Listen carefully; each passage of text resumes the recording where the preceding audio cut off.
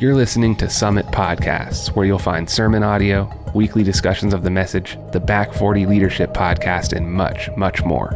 Subscribe today at summitpodcasts.church and share this episode with your friends. Summit Church, every life made different. Today, we're taking a 1 week break from our Much Fruit series that we've been in. We'll be back in that next week for Father's Day. And just so you know, next weekend for Father's Day, we got some surprises for that too. So dads, be here next weekend. I've got some good giveaways next weekend. You'll want to be here for that. But we'll be picking up our series again next weekend. This weekend, we're taking a break because one of my favorite people in the world, Pastor Jim Hennesy, is with us today. And he is no stranger to Summit Church. He is a part of every service. God, I'm gonna learn how to just block off a portion of my heart for you next year, so I won't tear up when you come visit us. But I love this man so very much. He's been such a blessing to me and to my family and to this church. And he serves in a role in our church where he assists our board and me. He serves as an overseer for us. So that basically means if I got into trouble, if I did something stupid, or if something happened to me, if I passed away suddenly or had a moral failure, whatever it might be, he and one other pastor, John Nuzzo from Victory Family Church in Cranberry Township, they would be able to come alongside our board and our leadership and assist our church navigating difficult seasons. And they do that now. They speak into me when I'm struggling with something here at the church, leadership decisions, whatever it might be. And so they've been so great. And Jim and his wife, Becky, pastor Trinity Church in Cedar Hill. For nearly 30 years, they've been there doing an incredible job impacting their region and really doing things that are cutting edge and influencing pastors and churches all over the U.S. And I'm so grateful for this man, his influence in my life. And I know for sure the message he's going to bring today is going to impact you if you'll just open your heart and receive it. So do me a favor and please welcome with me to the stage, Pastor Jim Hennesy. Thank you, Mel. Bless you, my friend. I love Summit Church. I truly do. It took me a minute to figure out why I liked you guys so much. The first time I saw the trailer, I was like, oh, it's the people. That's right. And I love the people here. I love, like, out in between the services, listening to the stories of, since last I was here, the guy who was alcoholic, now he's free, his marriage is restored, the family that ministered in the grocery. Like, every time I come, you guys are just, there's some tangible story of God's goodness working among you. And so it's such a joy to be here. I want to share with you for a few moments. I've used this title for 2 messages now, but again, after seeing the title, that trailer is so inspiring to me. I hear God in that so much. I'm going to change the title of my sermon now. For the 2 previous services, the title has been Finding Life's Purpose. Finding Life's Purpose. How many of you know going to heaven is a good thing, but having a reason to wake up in the morning, that matters too, right? To know that your life has value. But I changed the title after the trailer this time. And so now the message is called Somebody Has to Do Something. And that somebody is you. So that's what we're calling the message today. Somebody has to do something. And that somebody is you. If you'll allow me to impose a Texas tradition, I know you don't do this, but we do this in Texas. Would you stand, please, to honor the reading of God's word? And another thing, just like by the 3rd time, there's some stories behind the stories. I have critiqued myself twice, thinking this is too much scripture to have people stand and read because it's about 12, 15 verses.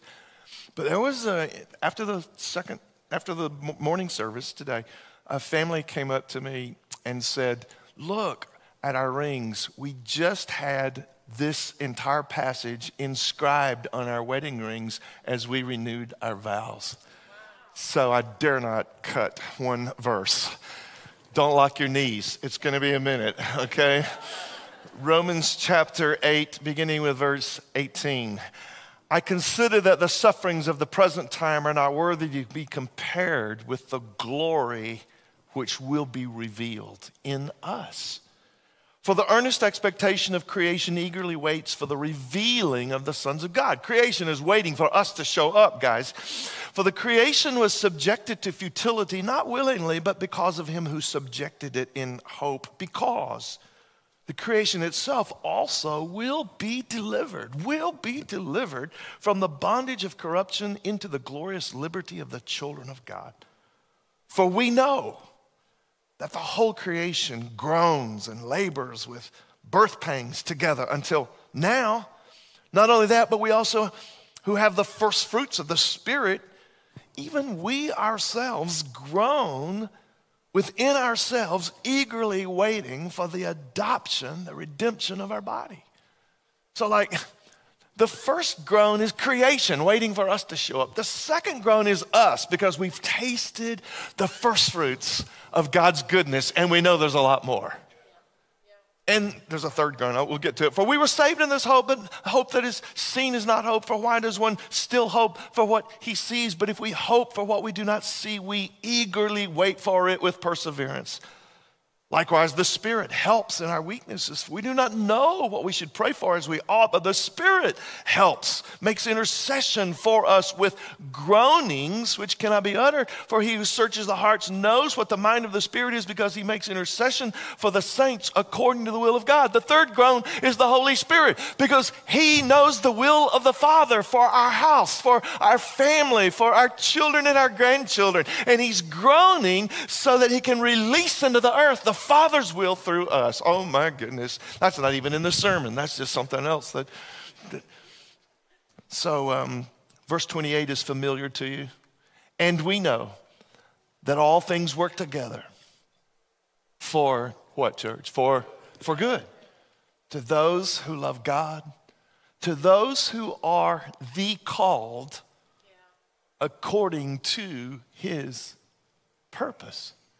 And I know you think that's enough, but I'm just going to read one more little snippet of scripture out of the Old Testament. Exodus chapter 3, beginning with verse 1. Now Moses was tending the flock of Jethro, his father-in-law, and he came to Horeb, the mountain of God. And the angel of the Lord appeared to him in a flame of fire from the midst of the bush. And he looked, and behold, the bush was burning with fire, but the bush was not consumed. So Moses said, I will now turn aside. I'm going to give my attention to this. I'm going to see this great sight, why the bush does not burn. So when the Lord saw that he turned aside to look, God called to him from the midst of the bush and said, Moses, Moses. And he said, here I am. Father, I thank you for your word. I thank you that this is the record of who you are and who we are through you. Lord, I pray today that as we share from your word, we would turn aside to your voice and we would say, yes, Lord, here we are for your glory and for your name's sake. In Jesus' name, amen. Amen. You may be seated. So there's a mildly famous king in the Old Testament named Hezekiah. And the most noteworthy thing about Hezekiah is that he just didn't want to die. He got a disease and was told that he was about to pass away. And the Bible says he turned his face toward the wall and he prayed. And the Bible records that Jesus, or God, decided to give him 15 extra years to his life. He wasn't ready to die. I like to contrast that with the Apostle Paul, because it seems like when you read Paul's words, he was okay if his time was up. Paul's writing things like, if I stay, it's good because I got family and friends and preaching the gospel, but if I go, I get to be with the Lord, so either way is fine with me. He says specifically, I'm ready to be poured out. And then he explains why. He says, I'm ready to be poured out because, I lived a good life. I fought well. I finished my race. I kept the faith. It's like, whatever, let's go. Let's do this, The question that intrigues me today is why is Paul so ready for the future? And Hezekiah was like, no, I need more time. I think it has to do with the way those guys lived. My theory is that Paul discovered life's purpose, and he aligned everything with it. He was like, yeah, I know why I'm on the earth, and if my time on the earth is finished, then good. Because listen, family, your sense of value, your enthusiasm for life, if you could call it that. Again, the reason you want to get up in the morning is to the degree that you're aligned with the awareness that God has a purpose over your life. You know, you can use a coffee pot as a doorstop, but that's not really aligning the purpose of the coffee pot with its value. No. A coffee pot is made to wake you up in the morning with you guys know what a coffee pot is for. You know, but when you misuse something outside of its design, then you're limiting the value of the purpose. There's a lot of people I know, there are not that many in Pennsylvania, but there's a lot of people in Texas, and they're living 70, 80, 90 years, and they're never expressing the value of their life because they're not aligning their life with God's purpose. Does that make sense to you? And so our text tells us about the purpose of God. And it says that the purpose of God has been determined, but it is yet to be discovered by a lot of people. It's determined. And this is a big challenge for a lot of people. Like, how can I discover God's purpose? And it's especially now a contemporary challenge because the world pretty much is telling us, the culture is telling us that you're just a random person. You've just evolved. You're just an accident. And all of that kind of thinking undermines the value of purpose. Our culture is basically saying, you shouldn't expect to be significant in life because, you're just a blob of gas or chemicals, and we'll give you a number, but we're not going to really know your name. And yet the Bible is so clear that like every human being, doesn't matter how old you are, doesn't matter how young you are, if you're not in heaven yet, if you're still breathing, God says there's a sweet spot for your life that we are calling the purpose of the Father, you see. And what is the purpose of the Father? Well, in a general way, Romans 8:29 says this is the purpose. It says he knew beforehand, he determined, he predestined, that's the King James language, he predestined that you would be conformed to the image of Jesus. So the purpose of God for your life in the earth is that you would be the image of Jesus for somebody. That you would show people the heart of God in the episodes of your life, in the locations of your life. And this is brilliant to me. This is amazing to me. I mean, this is not the same as Jesus dying on the cross for our sins, but this is pretty big. When you read in verse 29 of chapter 8 of Romans, it says, before you were even on the planet, he predestined you to be conformed to the image. And if he determined before you were ever born that you were going to have a purpose over your life, then he did a number of things. Here are the dominoes. He called you, you see, and then he justified you, which is, again, just a theological way of saying he qualified you to fulfill your purpose. He qualified you. He made it possible for you to live in the purpose that he has for you. And then this blows my mind. He glorified your life, which means he took his own attributes, his holiness, his love, his peace, and he shared them with human beings so that he has predetermined his purpose over your life. He made you aware of it through the calling.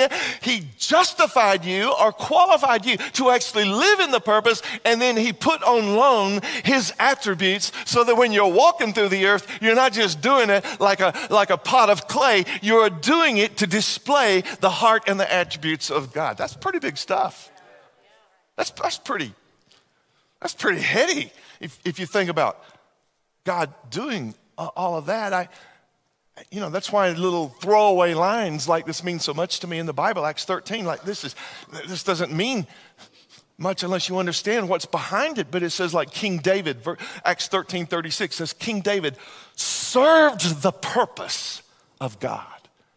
He served the purpose of God in his own generation, which is just the revealing of the idea that David had been groomed by heaven to deliver some aspect of God's plan into the earth during his lifespan. And the same for us. It's the same for us. We are here to deliver into the earth some aspect of God's plan into the earth. So I don't know if this is the best of times or if this is the worst of times, but I know it's our times, you see. It's our times because God in his sovereignty, he could have had Elijah show up in 2023. He could have had Ruth and Boaz show up in 2023. He could have had Peter or James or John show up in 2023. But he sovereignly in all of his wisdom said, no.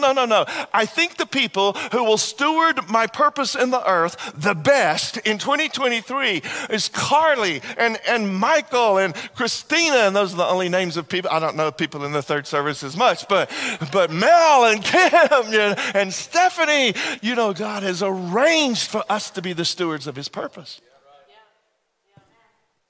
Wow. So there's a reason for your season. There's a reason for you to get up in the mornings. And I just have come to share that getting your life aligned with God's purpose is a pretty big deal. Finding the sweet spot for your life. Jesus said it over and over. He said, listen, whoever is willing to lose their life will actually find their life. And that's kind of scary until you realize what he's offering and suggesting. He's like, if you'll just surrender your ways and take on my ways, if you'll just surrender your ambition and take on my ambition, which is to restore the world, to reform and redeem the world, if you'll just take my stuff on instead of your stuff, you're going to find a life that is radically unavailable in any other way. You're going to find an amazing life. So I've sort of been intrigued with this idea of how do you find your purpose? And I came up with 5 questions that I think are kind of helpful to just get you focused in on what your purpose might look like. And briefly, like question number 1 is like you need to answer the who am I question. This is an identity question, okay? So the culture, as you know, these days is very confused about identity because, like, who am I? Do I get to establish my own identity, or I don't really know who I am, so I'll buy Jordans or Gucci or something like that. I'll live vicariously through somebody else's identity, and we've got all these industries helping you have identity consulting or whatever you want to call it, and so the idea behind our confused culture is that your identity is supposed to move you toward your purpose. Your identity exists to move you toward your purpose. That's why Paul begins his letters not by saying, I'm Saul, the guy that persecutes Christians. You remember that? He's like, no.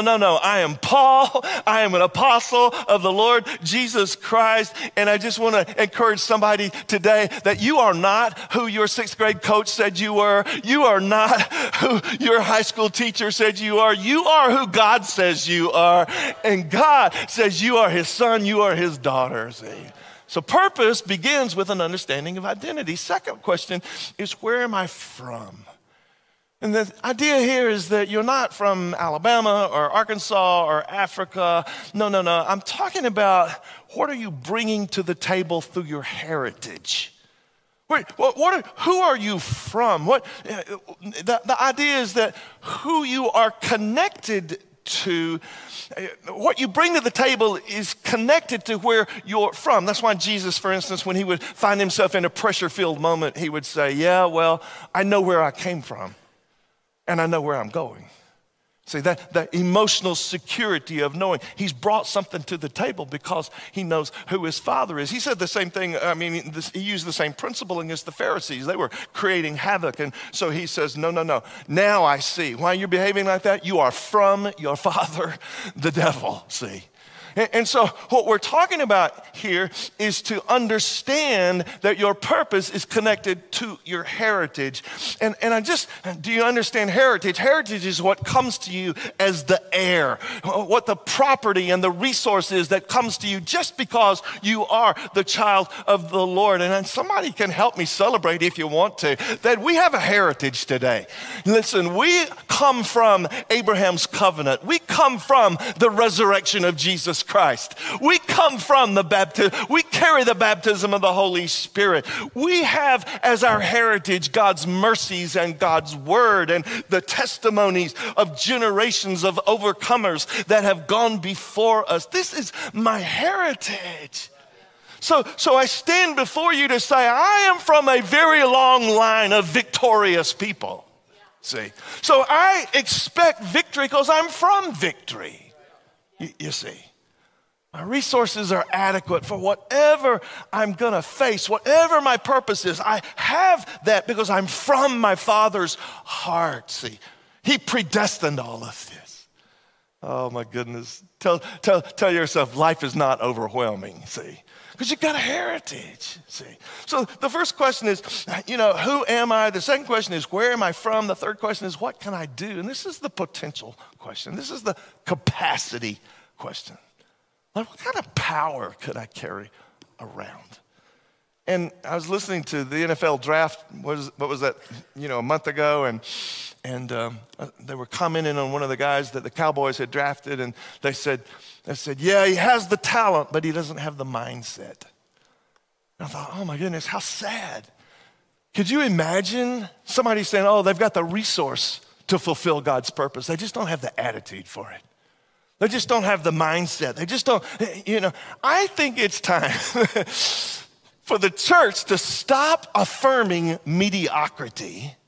Stop celebrating our excuses. Stop lowering our expectations. Oh, you made a D on the test? Well, then you're just a failure. You're just an average person. We won't expect very much from you. Or, oh, you're from Nazareth? Well, you're disqualified. Poor thing. What a victim you are. Listen, let me tell you something that an old man knows. Victims can get a lot of sympathy, but they never get victory, okay? And it's time, I think, for us to understand that the world's opinions about you are not relevant to your capacity. Your capacity is reliant on the same Spirit that raised Jesus from the dead. Paul said, I can do anything through Christ who strengthens me.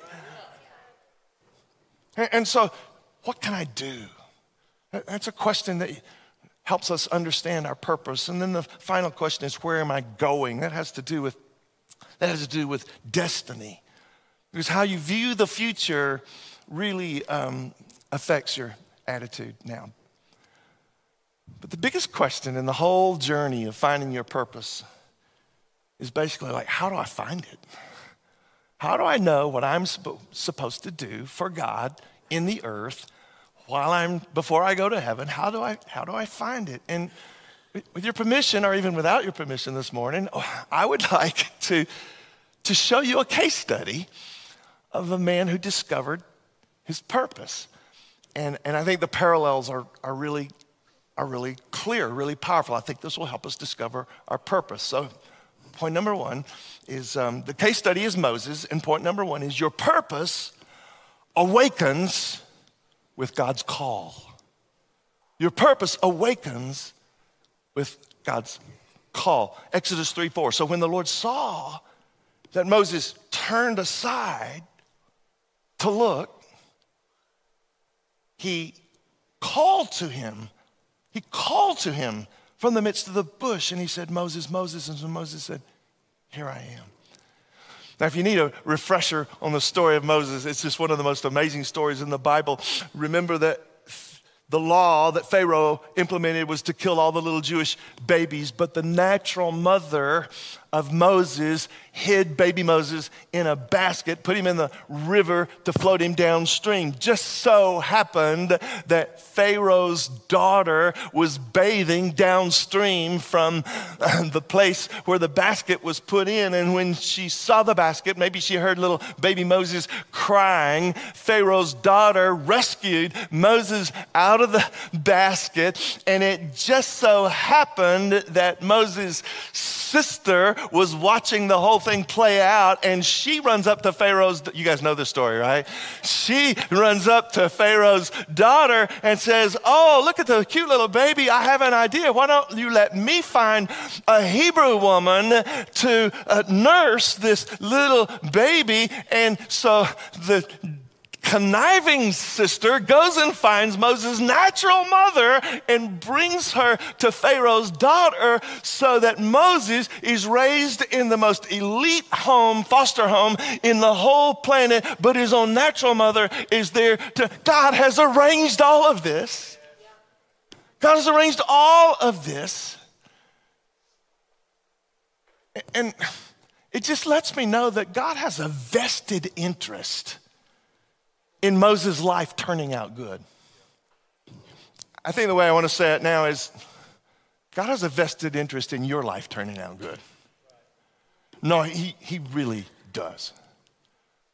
How many of you understand that Chevrolet does not want Silverados to be seen on the back of tow trucks? Right? I have a Silverado.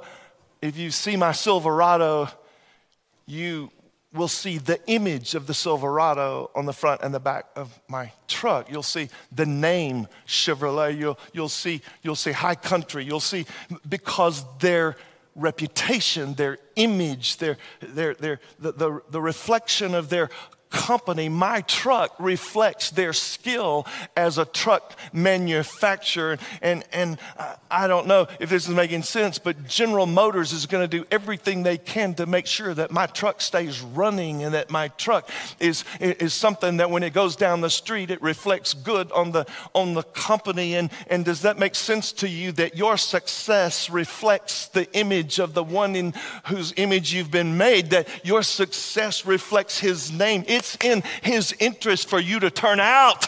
It's in his interest for you to turn out good, because those reflections of values are demonstrated in your life. I'm talking about the sovereign God who arranges the baskets and the people that you meet and the conversations. What does Romans 8 say? It says, all things carry an orientation for your success. They carry an orientation for your good, for those who are the called according to his purpose. So Moses lands in Egypt and he gets the finest education and understands the Egyptian culture. But one day Moses loses his temper and he kills someone and he has to flee to the desert, and it looks like the predestined purpose for Moses' life is going to be lost. It looks like the thing that Moses is assigned to do, he's not going to be able to do, because he has to leave. He has to leave Pharaoh's house, and he's out in the desert.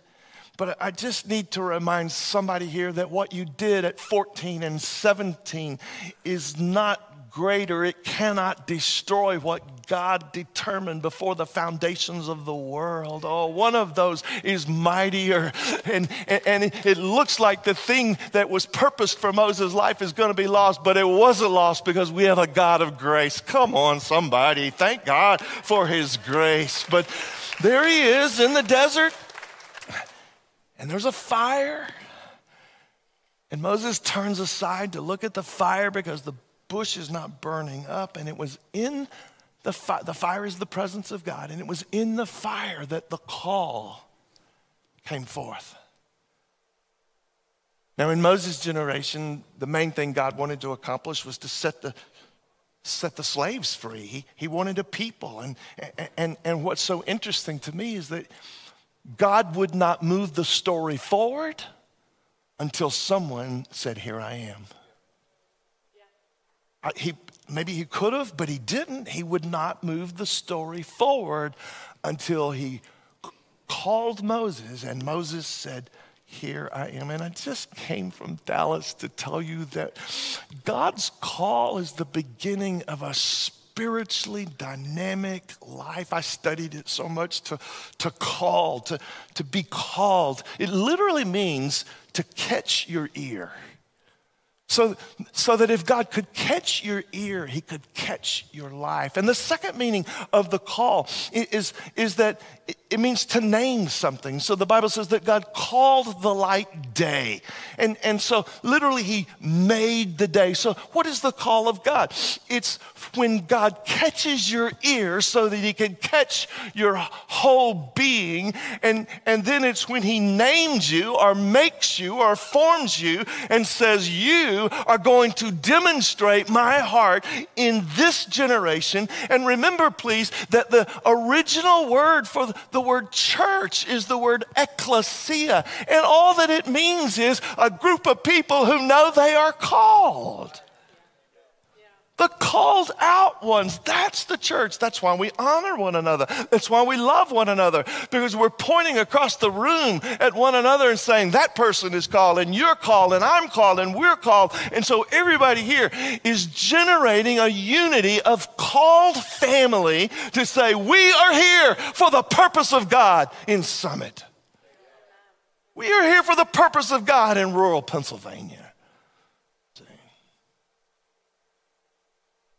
I'm remembering the discomfort of my call because I don't want to leave you with the impression that when you get called, it makes you happy. It will disrupt your desert life. See? And at the time you say yes to the call, it might feel inconvenient. It might feel unsettling. If you study all the people who said yes to the call, you'll know that Abraham had to leave his family and his city. When he said yes to the call, Elisha had to break up his farm and his farm instruments, and Paul went blind for a couple of days when he said yes to the call. And Isaiah was touched with a burning coal on his lips so that his words would get in alignment with God's purpose in the earth. And we could talk about Jeremiah ending up in a dungeon, or we could talk about Jonah. And, that was pretty inconvenient for him to say yes to the call and end up in the belly of the whale. But I need to remind you that the earth is groaning, waiting for the sons of God to show up. And they're groaning in our generation, waiting for the church to say yes to the call and the purpose of God. And God does not move his story forward until there's someone who says, here am I. Here am I. When I started pastoring Trinity Church 29 years ago, I won't go into the details, but I will tell you I pretty much made a mess of things. One day specifically, we had a Christian school. We had a professional football player who was the athletic director at the school, and he had done some things to make me mad, and I'd done some things to make him mad. And in front of a whole school assembly, I can't explain how this happened, but we both lost our temper. And by the way, Mike Barber is one of my good friends now, but we both lost our temper. And the next thing you know, we were wrestling on the ground with one another in front of all the students. We were such great examples of Christian witnesses. It was just unbelievable. It was such a terrible season. It was like people were just leaving our church. They were leaving our school. They were so mad. And I remember walking the baseball field that afternoon after I had just brought such reproach to myself. I was like, God, please don't make me pastor this church anymore. I can't do it. I lost my temper. I didn't behave like a pastor. I don't think I'm a pastor. Let me be a mixed martial arts or something. I'm just not a pastor. I'm so disqualified. I cannot stay here. It was 29 years ago, and I just remember it like it was, last week. I remember the Lord saying, but did I call you here? Did I call you here? Because if I called you, it's going to work out for good. It took a lot of faith to believe that what had just happened was going to work out for good, but But that was the day that I remembered my call. I love that word, remember. I took the members of my heart and my mind and my body, and I put them into the recognition that God actually had called me. As a teenager at youth camp, I remember the experience where he said, Jim, if you want to play baseball, you can play baseball. But if you want to move my story forward, then here's my presence and here's my anointing. And I want to call you. And I said on that day, here I am. And I don't know if there's anyone in this service that's old enough to remember the old song we used to sing, softly and tenderly, Jesus is calling. I will tell you, mine was not like that. There was nothing soft or tender about accepting God's call in my life, because I made excuses and I resisted and I didn't want to be a pastor. My dad was a pastor. It was the last thing on my bucket list. But I'm testifying to you today that when you need some assurance in your life, the greatest assurance that you can ever know is to recognize that before you were born, there was a God who saw you, and there was a God who chose you, and there was a God who signaled to you that he wants you stewarding his purposes. There's a God who justifies. There's a God who wants me. There's a God who has resourced my life. And I don't know if there's anyone else in the room, anyone in Blairsville, who knows what it is to say, yes, I have been called by God. But if you know what that's like, then you ought to just say with me right now, thank you, God, that you have allowed me to participate in what you're doing in the earth. Thank you, God. Thank you, God.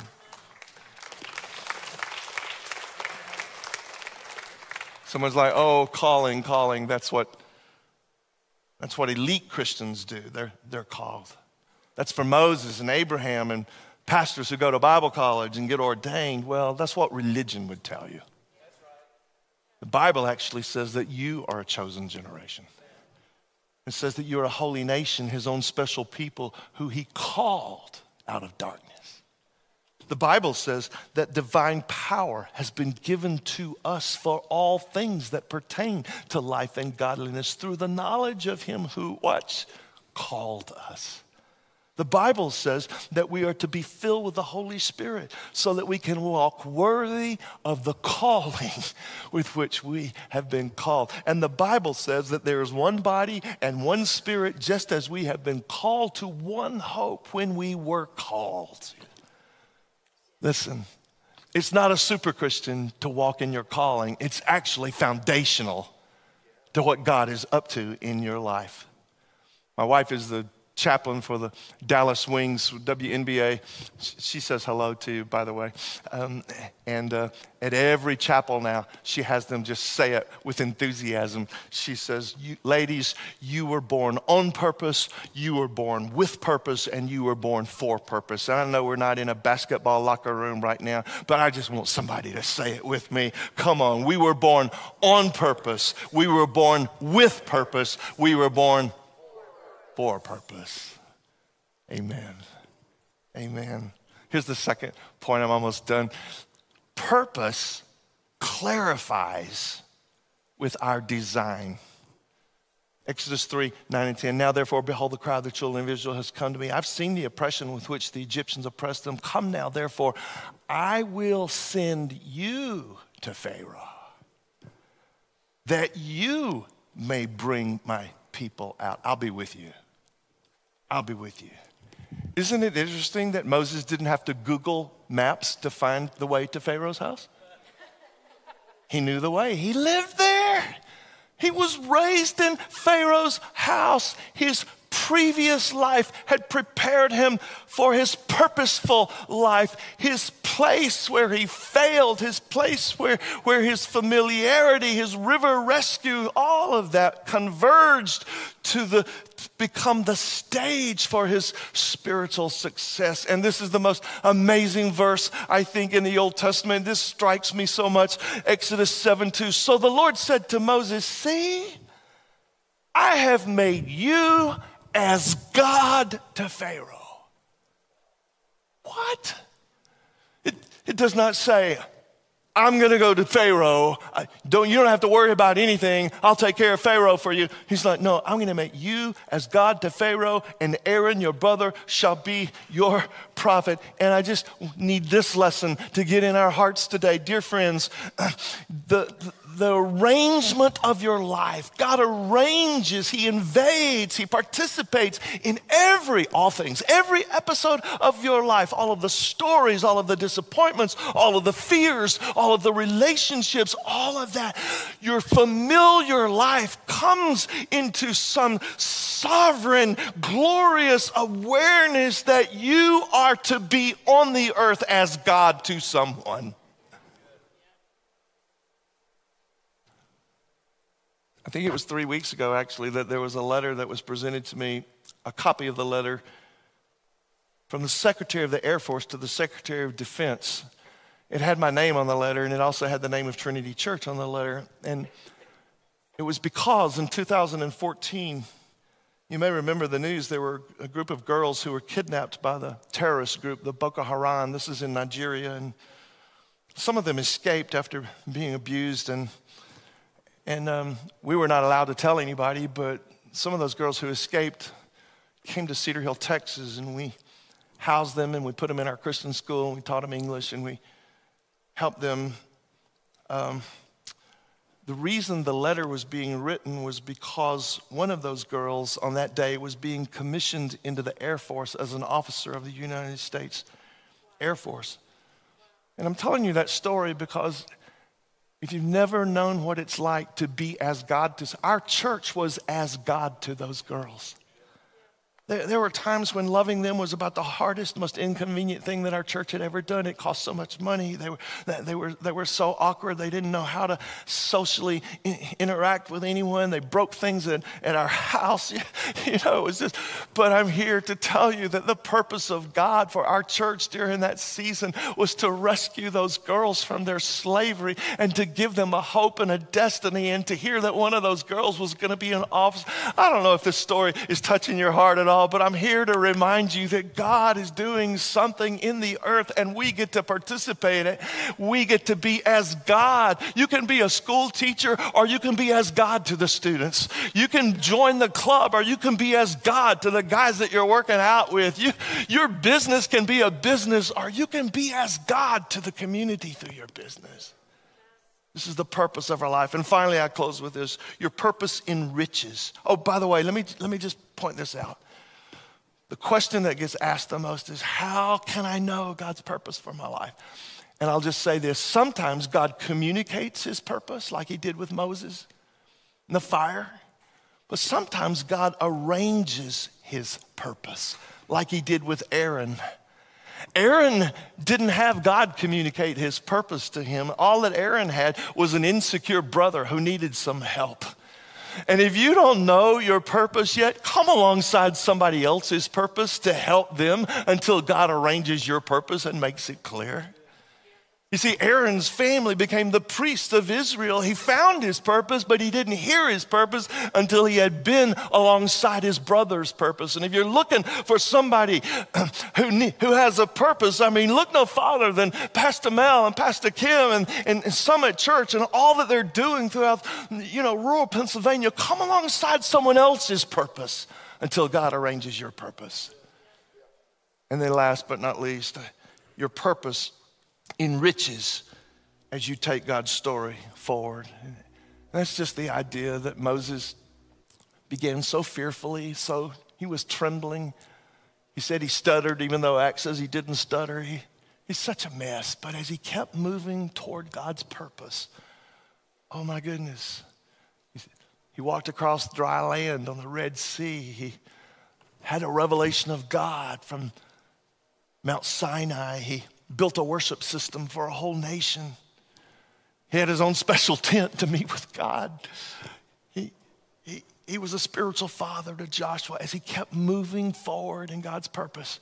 Layer after layer after layer of glory kept coming down from heaven into the earth through Moses. And he lived an amazing life. That's what happens when you align your life with God's purpose. I want to pray for you. Yeah. Bow your heads, please.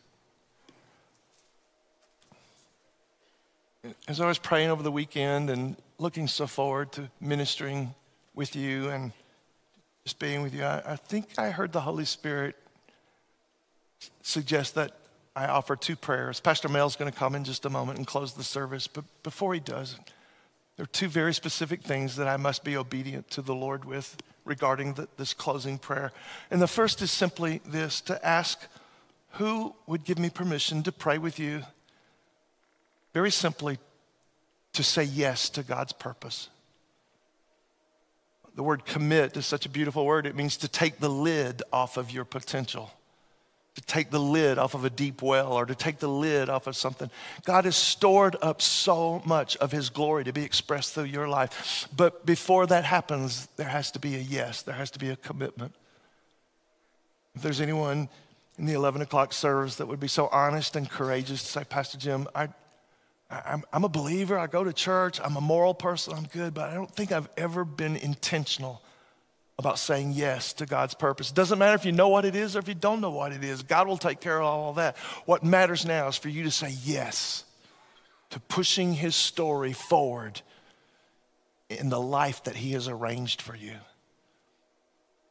the second part of the prayer is very simply that there might be some people, I know there have been in each of the previous services, that would say, Pastor, please pray for me because there's something in my past that makes me feel disqualified. There's a trauma, there's a memory, there's an embarrassment. And I give you permission to pray for me today because I want to activate a grace that turns that bad thing into the good thing that supports my calling and his purpose. And so if either of those things fits your heart right now, would you please let me pray for you? I believe this prayer will make a difference. The prayer would be, number 1, I'm going to say yes to God's purpose. Number 2, I need his mercy to go to a very specific place in my past so that I don't feel disqualified anymore. Come on, somebody, here's the gospel.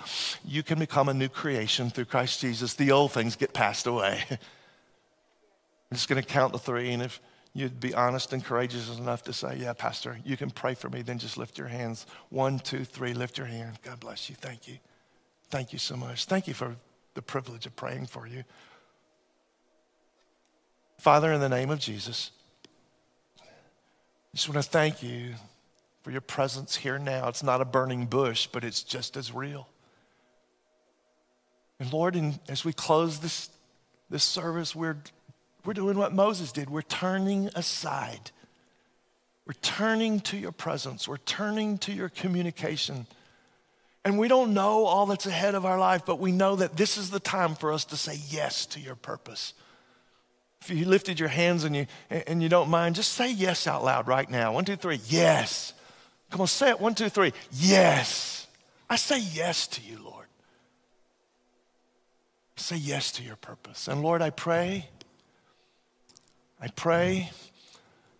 the people in the sound of my voice, Blairsville, beyond, I pray, Lord, that your grace, even as it did for Moses, would go back into that hurtful memory, that trauma, just like in my own life when I just thought I disqualified myself. Lord, I thank you that your grace is greater. And today we say yes to your grace. And we trust you to take the bad parts of our life and turn it to good, because we are the called according to your purpose. Lord, bless this precious church family as they pursue your purpose together throughout this region. In the name of Jesus, we pray. Amen. If you enjoy this content, please let us know by rating and reviewing the podcast. You can also contact us at summitpodcast.church. Remember to share this episode with your friends and on social media. Summit Podcasts can be found on Apple Podcasts, Spotify, wherever you listen to podcasts, we're there. Thank you for listening to Summit Podcasts, and we will see you in the next episode.